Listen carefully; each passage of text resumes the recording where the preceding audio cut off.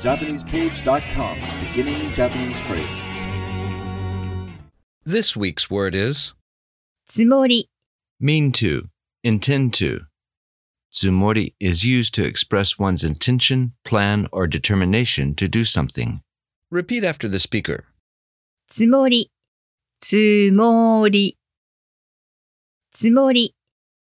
Example sentence.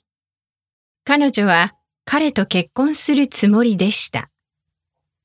She was going to marry him. 彼女は彼と結婚するつもりでした。彼女は彼と結婚するつもりでした。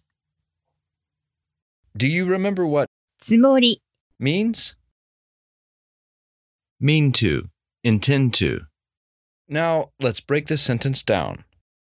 彼女は She, as for, 彼と he, with, 結婚する marry, to do, つもりでした。intend to, did. 彼女は彼と結婚するつもりでした。それじゃあまたね。